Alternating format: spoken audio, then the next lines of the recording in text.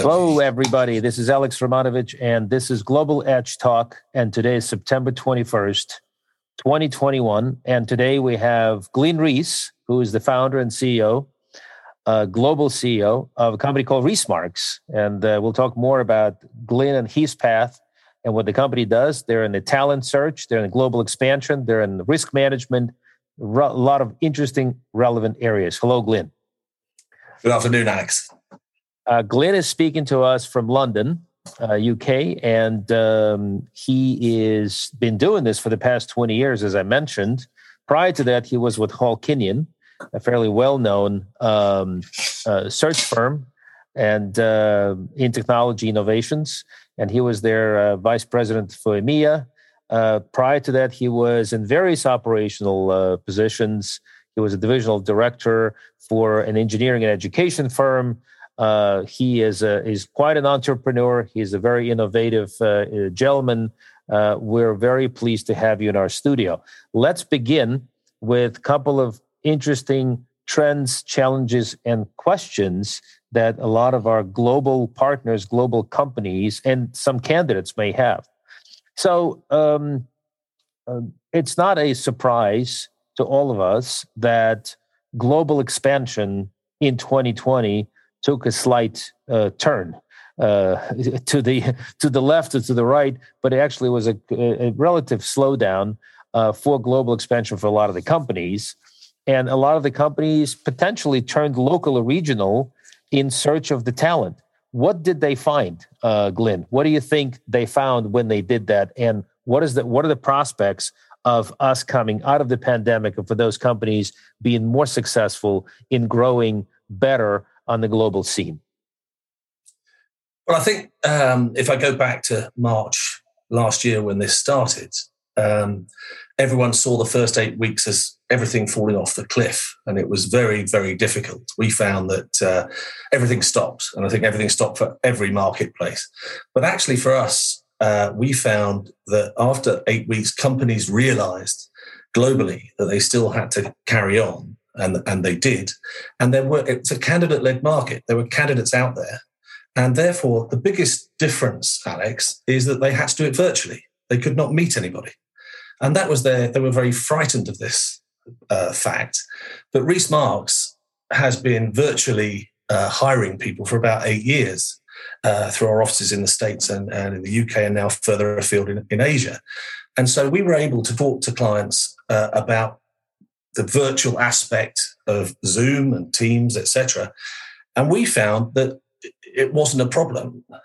In fact, we found that our business grew quite dramatically over the last 18 months because clients had to do it virtually and candidates were quite happy to do it virtually. The virtual world has become something quite normal. And I'm sure we'll talk later of where that's going to go in the future. But for us, the whole thing moved very quickly in a positive situation. And I think for candidates too, and we'll talk about that, working from home and the different ways of working. So the whole pandemic has skewed the world a bit in the way of hiring and recruitment. I have clients who said to me, we would never hire someone just virtually. Well, they're now doing all their recruitment virtually. So it's actually been a positive, if you can use that, which I know is terrible. The pandemic's been such a terrible thing, but in our marketplace, it has changed everything quite dramatically for employers. Well, with that, there's a lot of positive that came out of the pandemic as well. Obviously, a lot of negative as as we know it. But there's some interesting new trends that are developing. For example, we're now seeing some reports globally that folks, because of the virtual environment, folks are holding 2-3 jobs at a time and not telling their employers. We're also seeing some interesting trends where, and you should confirm that, or you will confirm that, telling us a little bit more about your case studies and your use cases. There is a demand for more qualified help, and there's also demand for that qualified help to get almost a double salary. There's also an interesting report today in Wall Street Journal that talks about candidates who are expected to get the same pay when they move from large cities, for example, to some of the suburban areas, or even to a different state like Utah, or to a different country, if you will, in Europe or Asia, what have you. And the employers are very reluctant to pay the same salary. So there's some really interesting trends that are taking place right now. And the question is, will they stick? Will this all come back in about a year to 2 years when the pandemic is finally over, we hope? Or will it stay the same? That's the $1 million question, Alex. What I believe will happen is that everyone moved from working mainly in an office 18 months ago to working at home fully. Everyone. And some people didn't have jobs. The situation has seen that employers have looked at this, and you hear some employers, normally smaller companies, seeing that the level of revenues hasn't fallen. So therefore, the work ethic hasn't changed, and they're doing quite well. Some have said they've done even better. The areas that I think will change are the large organizations in cities. I have friends in the finance and banking world in London and Frankfurt, and they're telling me they will all be going back. And that is the way the larger companies are looking at it. They have a huge property portfolio for a start that will be lying empty. They want to use it. And they also want the element of, I think you need human interaction. This isn't a place that people can get that. Whereas smaller companies might be able to deal with everyone being at home. We have now 40 to 50 people within Rees Marks. I was a stickler as an old school guy. I've been around a long time. That I want everyone in the office. I want to see what they're doing. What are we doing today? What are you doing? To being pushed by others in the organization to say, no, let them work away from home. And I've just said earlier, our business is booming. So I have to say, yeah, okay, we will be carrying on in the same way. But some of our employees have said, we want to come in the office. We want to interact. And I think there's a lot of people who will do that. You mentioned salaries and people saying, well, I've got this big salary from the city, but I'm now going to be working 100 miles away, but I'll come in 2 days a week or whatever. I think employers will have to look globally at employment law. That's the first point. They're going to have to look and see what they can do. You've just mentioned people doing more than one job. Obviously, in your employment contract, it would normally say you cannot do that. So therefore, there are reasons to be got rid of. As you know, in the US, you can hire and fire a lot easier than you can in Europe and Asia. So again, it will be dependent. If you're expanding and globally looking at countries, you've got to be very careful on what the employment law states. And I think it will change over time now through the pandemic, where laws will come out to change. We've heard about people having to be vaccinated. They can't have a job in certain industries if they don't get vaccinated. And there are some people who are saying, I'm not going to get vaccinated. So there's going to be legal elements to it all. But I think these high salaries away from the office, it depends what industry you're in. And I think, as we've spoken before, Alex, in the past, it depends how good you are. If you're bringing in the revenues, you're doing your job diligently and well, I think there will be some give and take between how they deal with differing people. And employment law will change to cover it. So it'll just be how you want to take it further in these roles. Totally agree with you. We're entering some very interesting territory here. Now, of course, the governments are looking at all of this and saying, we're hoping that the companies will come back to the offices. We're hoping they're bringing back the employees. It's a tax base, right? There's really nothing they can do about this other than, they've been giving money. They've been giving support to the folks worldwide in various different geographies. There's some tax issues that they're probably going to be facing as well. They need this revenue. What are they to do? How can they potentially incentivize the companies to come back and bring the employees back as well? Again, that's a difficult one in terms of what they do. The tax element is going to be something most governments will get involved in because it's the only way they can really raise money, and they will need to raise money. And we've seen it with the digitalization tax, as I call it, that we're seeing that governments are saying, we want these companies like the Amazons of this world, et cetera, paying across the board and not putting themselves in countries where they don't have to pay certain taxes. The thing I think is interesting with governments is they also want businesses to come to countries. I've seen earlier that in Ireland now Facebook are looking to leave. Other companies are doing the same. The whole, as I said earlier, the world has skewed a bit in how they do things, but tax will be something governments will want to bring on businesses, I think, rather than individuals. And they'll see businesses as a way of doing that. But I've always seen over the years that if they're taking with one hand, governments try and give with another hand to try and get those businesses to come to those, be in those countries. So we will see whether that happens. And you see it now, Alex, with Brexit, the EU, USA. Some countries are going out on a limb and saying, well, we're going to go it alone. And that'll be interesting to see how that comes to fruition over the next few years. If anyone else starts thinking, Switzerland, for example, has been on its own for some, even though it has some allegiance with the EU. So whether they would want to offer new ideas to come in. The Dutch have always been keen, as I said earlier, with Amsterdam, the Irish. Who knows where the next offer will be for businesses to set up their factories and everything else. But the tax issues will be a massive element in the next 2 or 3 years because the spending has been so huge because of the pandemic.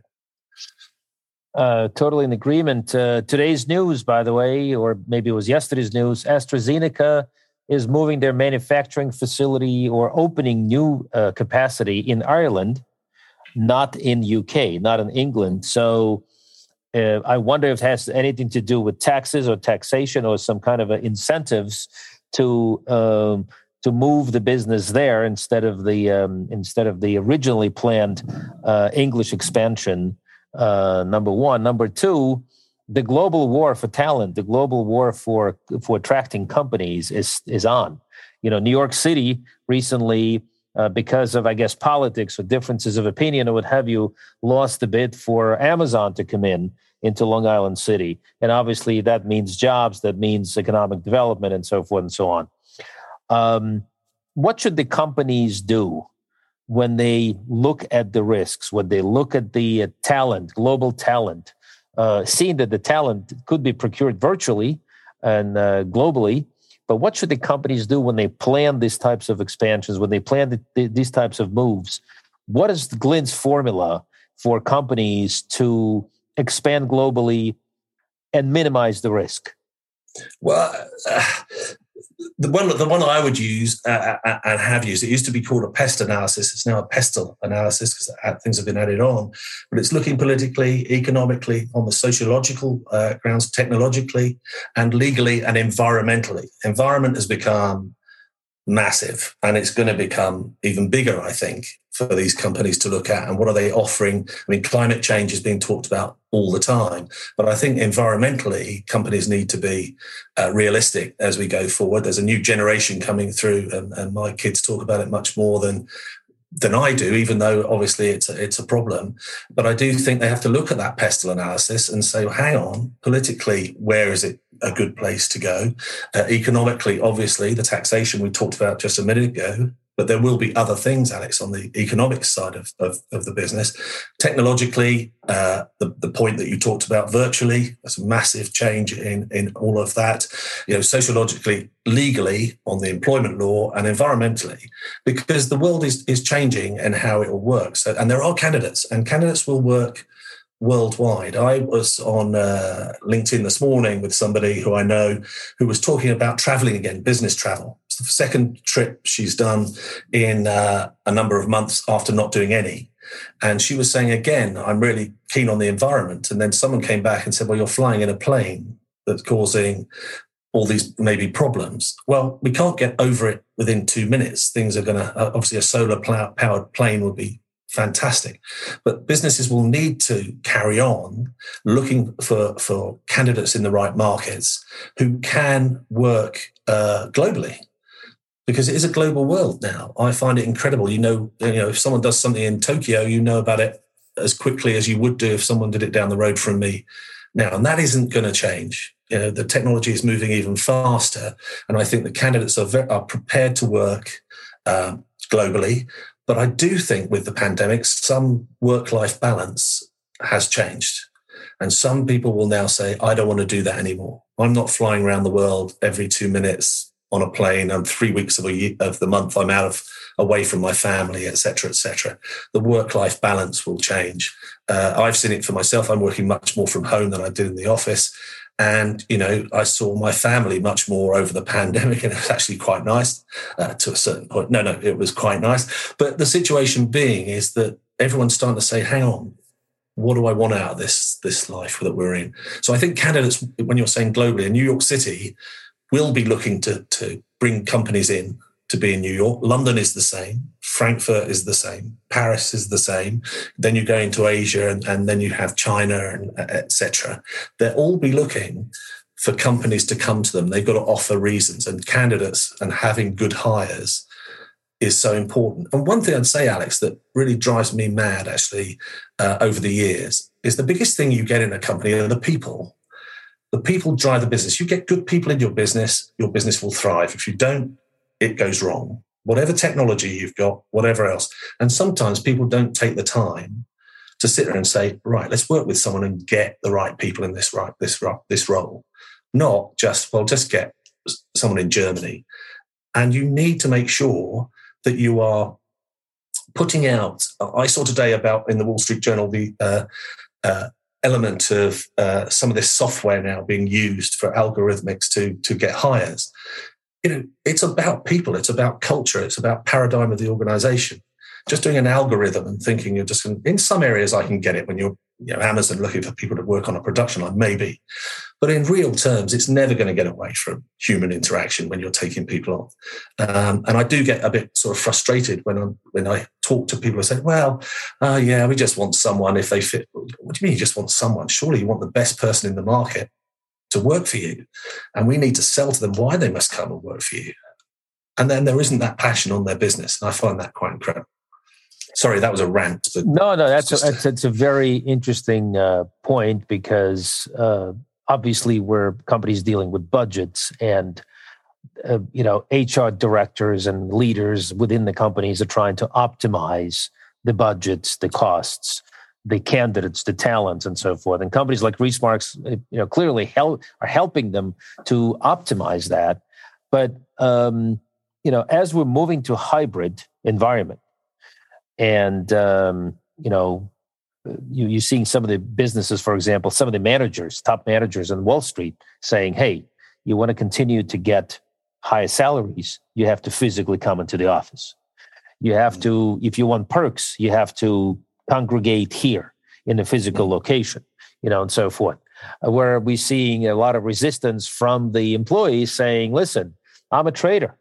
I can be sitting in front of a terminal at home and doing the same trades that I'm doing and sitting in the office and so forth. So it's a very interesting balance. It's a very delicate balance for businesses to recreate the environment of camaraderie, teamwork, leadership, and so forth. And we're seeing some really interesting and silly articles everywhere.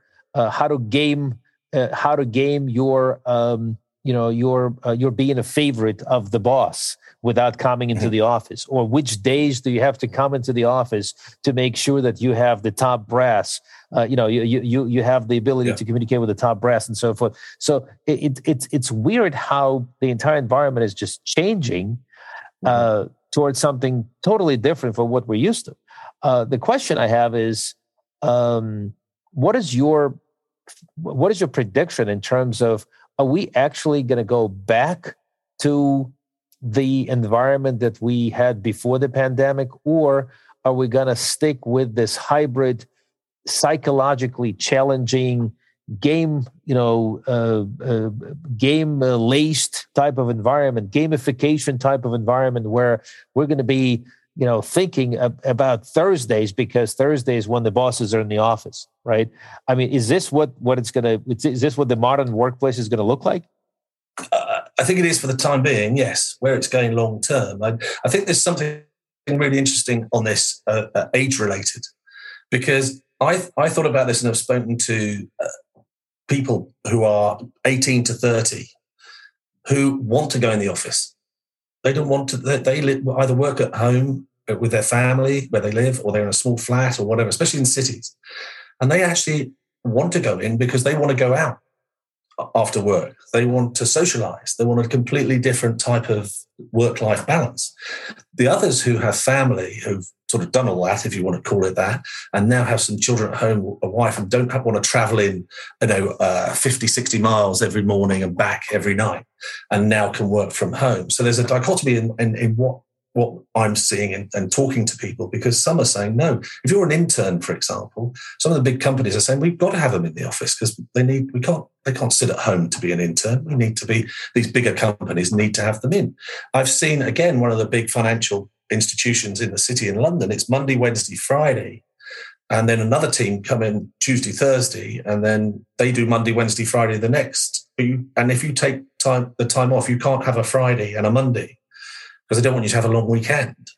So when you talk about this game playing, I think there is game play because people don't actually know how to do it yet.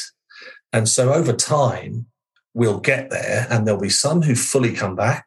There'll be some who 2 days a week, 3 days a week, and there'll be some who say, no, you can work. And as long as you're generating the return we need and things are going well, that's fine. But it will settle down only when the pandemic ends. And it hasn't ended yet, Alex. And that's the problem. Until we get to a point where we can say, yeah, it's near enough. It's whatever it comes to, where you can normally have a life. And I think if you talk to me long to 5 years' time, 6 years' time, I think a lot of people will be back in the office. That's how I see it. Because I think people do like to interact at work. They like a meeting where they can sit and chat. You know, we've interacted over the years, Alex, in the last 18 months, 2 years. I haven't sat down with yourself. I haven't sat down with any of my management team, and I'm looking forward to it. I want to sit down with Ray Tomasco, and I want to sit down with Matt Mann and Nick Gilmore and have a proper conversation, because you do need that. And I do think that's more important than being at home. But in some instances that will happen. So hybrid will be the thing, and it depends on technology as well. You know, with Zoom that came out, Zoom must have been over the moon with what happened. But others will come out with other now further technology that you can utilize even more so and is efficient and effective for you. So we're moving to a different world again. But I do think it's hybrid. It's going to be hybrid for some time. What we talked about earlier about employment law and how someone's set up and what their contract is. And we're seeing salaries going through the roof as well, Alex. We're seeing in some senior positions, those companies having to pay much more than they were paying before the pandemic to get people. And at some point that will change, and it will be not a candidate-led market, it will be an employers-led market. And that's when candidates need to be wary of saying they won't come in the office. Yeah. Fascinating. If you're a company today that has an opportunity to rebuild its entire approach to how they expand, how they attract talent, how they find the right talent and put it in the right places, what is your advice to that company? And that's the first question. And the other question on the flip side, what is your advice to the candidate who is now sitting at home or doing something on a part-time basis and now wants to get back into the workforce, realizing that the workforce is semi-virtual and they may have to get some new skills, or they may have to get some, they may have to get to some new places or revamp their profile or what have you. So first part of the question is, you're a company, you want to expand globally.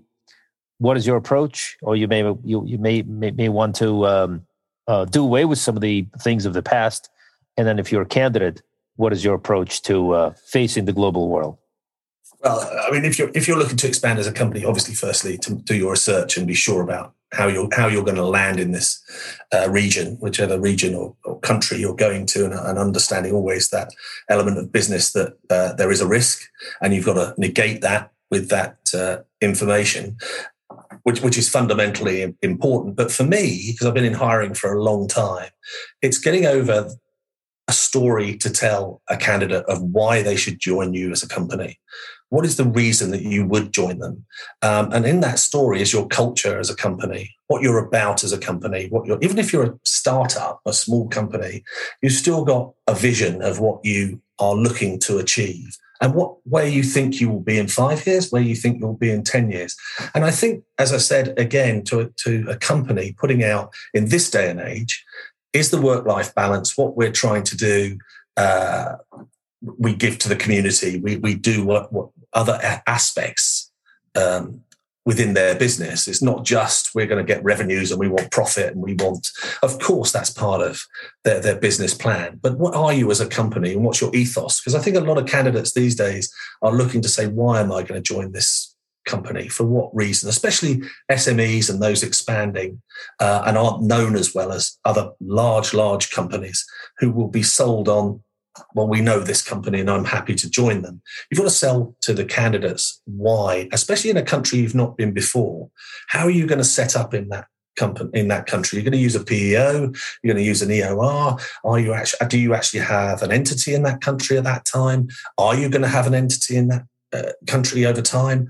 What is the plans? Because if you're going into a new country, Alex, a new company, and especially depending on culture, you're an American business going into South Korea, you're an American business going into China, you're an American business going into Germany, you're a German company going into America.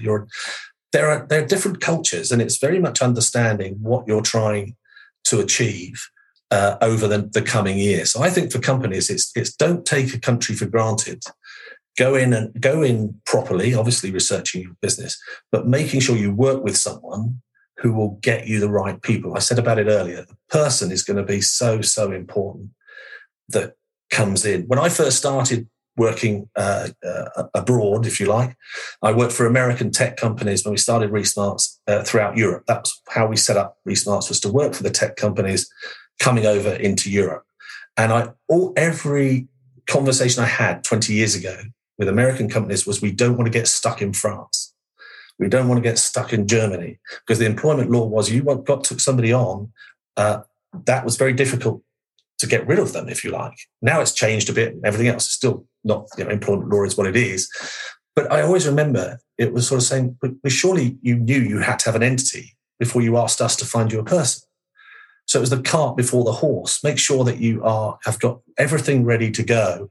Talk to the PEOs, because they're really useful to use when you're entering a company, and EORs to be able to set up your payroll and everything else you need. And just make sure you've got everything right. But sell your culture and sell your vision and sell what you're going to do as a company in that country. Secondly, you say for candidates, and candidates coming back on, a lot of candidates I know now are leaving industries and going into completely different areas. I think if you're coming to the biggest thing I say to candidates is, don't waste anyone's time.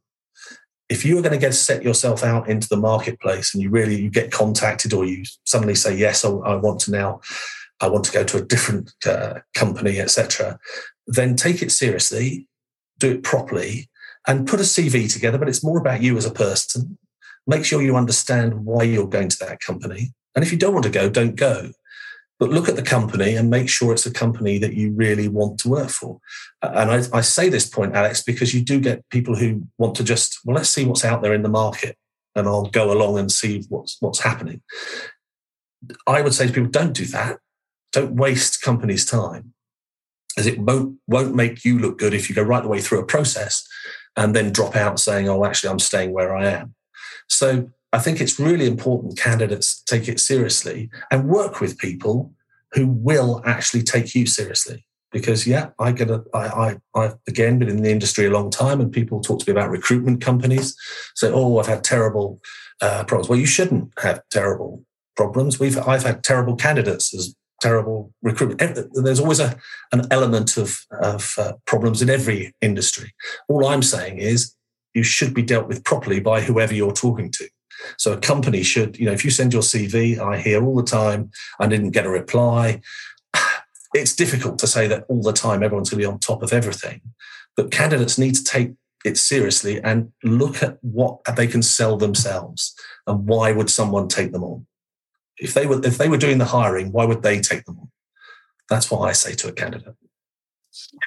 Fascinating. Great conversation, Glenn. I want to thank you for being our guest on Global Edge Talk. And we will be posting some additional information about you, about the company, about your bio, about some really interesting projects and things you've done in the past and doing right now. So I want to thank you for being our guest, and we will continue this conversation. Thank you so much. No problem at all, Alex. Anytime.